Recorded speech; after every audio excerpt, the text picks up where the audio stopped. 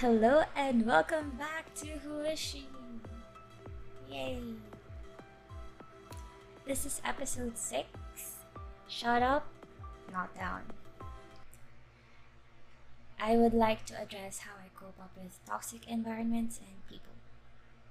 It's still a learning process, I have to be honest, but how do you shut people up without shutting them down? In 2 words, healthy boundaries. If you have been listening to me from the beginning of this journey, you know that I love to talk about boundaries.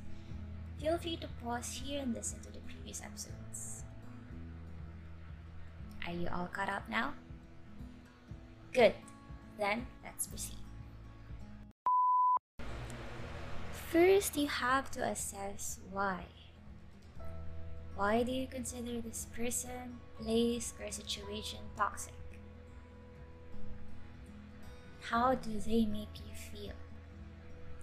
You know, sometimes your body sends you signals wherein the fight or flight instinct kicks in. You could feel yourself shaking for no reason. You could feel your heartbeat escalate. You could feel yourself sweat even when the room is not really hot. You could feel certain parts of your body tensing, like your shoulders or your limbs, or sometimes you could feel like numbing, or you stutter for some reason. Toxic comes in all forms, whether you know them well or not, whether they've been in your life a long time or just for a few days. In the age of social media, our personal insecurities, mixed with the content we see online, could easily turn into a toxic environment for us. I'll be honest, when I'm in a bad place, mentally or emotionally, even the success of my friends could feel toxic to me. Or when my body issues kick in, seeing girls post bikini pictures might trigger me.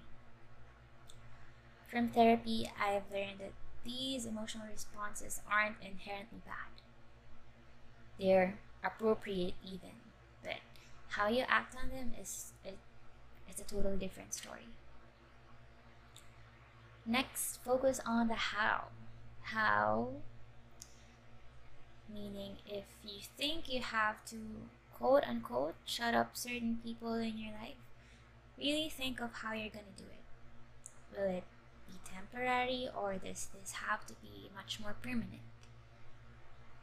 For example, if you just need to figure out stuff on your own for a day or two, then maybe a short social media break is enough. Or if the same online content triggers you constantly, feel free to unfollow or mute them. Or even block them if that makes more sense to you. You can also put your gadgets on a do not disturb mode within certain time frames. Again, really think about this hard. If you would intentionally act this way and not just because you're emotionally heated. Be careful to also not let go of important responsibilities you may have. Like, if your work demands that you have to be reached at certain times of the day or of the night, you can't just shut everyone up. Or also if you know that there might be like an unexpected call from your family during a certain time of day, then it might not be a good idea to put your phone on airplane mode. Try to focus on what would give you peace. Giving yourself access to certain people or content, as well as the other way around, giving others access to you, is a tricky thing. In the end, if you're in a state of okayish mental and emotional well-being, try to choose what you consume, and as well as how other people gain access to you, your posts, or the things you do. I don't know, for me this is very tricky because sometimes you setting your boundaries to other people may mean that you're shutting them down. I've been called out for a few times because sometimes I feel when people try to enforce their boundaries, that they're shutting you down. You have to think about it really hard and see how not everything is about you. Sometimes these people just need a few days for themselves to think through the issues in their life. Or maybe it's the other way around. You try to enforce your boundaries and people make you feel bad for doing so. My therapist says that it's because you're trying to change the system that the people around you are so used to.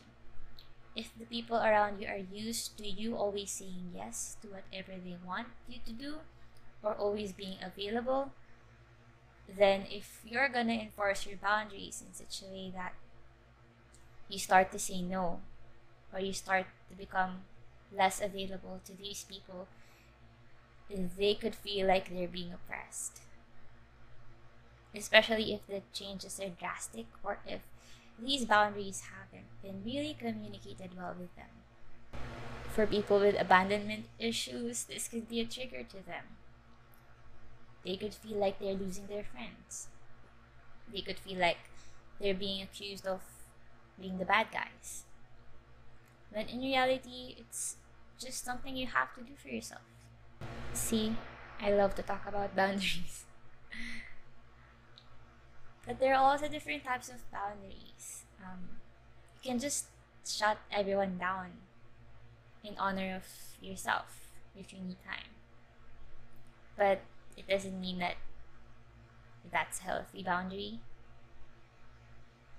Because what I've learned from therapy is that boundaries are supposed to help other people better understand you, to help you connect to other people. Because when you communicate your boundaries well, you could create better relationships with other people. It could make them understand you better, and then you also practice asserting what you think is best for you, and then both parties meeting each other halfway. That's the basic principle of how to shut up people without shutting them down. There's also this idea that you have to assess the place this person has in your life.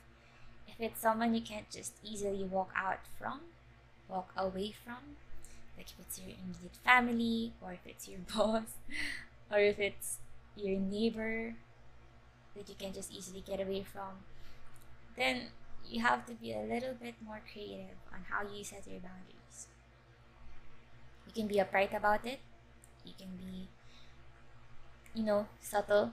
You can put it in a joke. You can try to get to know these people and see where they're coming from to better understand why they are a certain way. You can find the best way to communicate why you want to shut them up in a nice way. So you don't earn yourself enemies along the way, because that's gonna get you more problems than you set yourself out for. To sum it up, ask yourself why you need to shut some people up, and assess where they are in your life. But really, really think twice, thrice, 4 times about how to not shut them down. Human beings are social beings after all, and it's up to us to cultivate meaningful social relationships. And as I said, 2 words: healthy boundaries. That's it for this episode. Stay tuned for the next one. Who Is She is a podcast by Filipina millennial bisexual cis woman, a feminist in progress, a temperamental book promoter, an independent provinciana in the city, a huge Cimarelli fan. Follow me on Instagram at whoisshe.ph for some real talk and inspiring content. And some Swiftie stuff. Bye.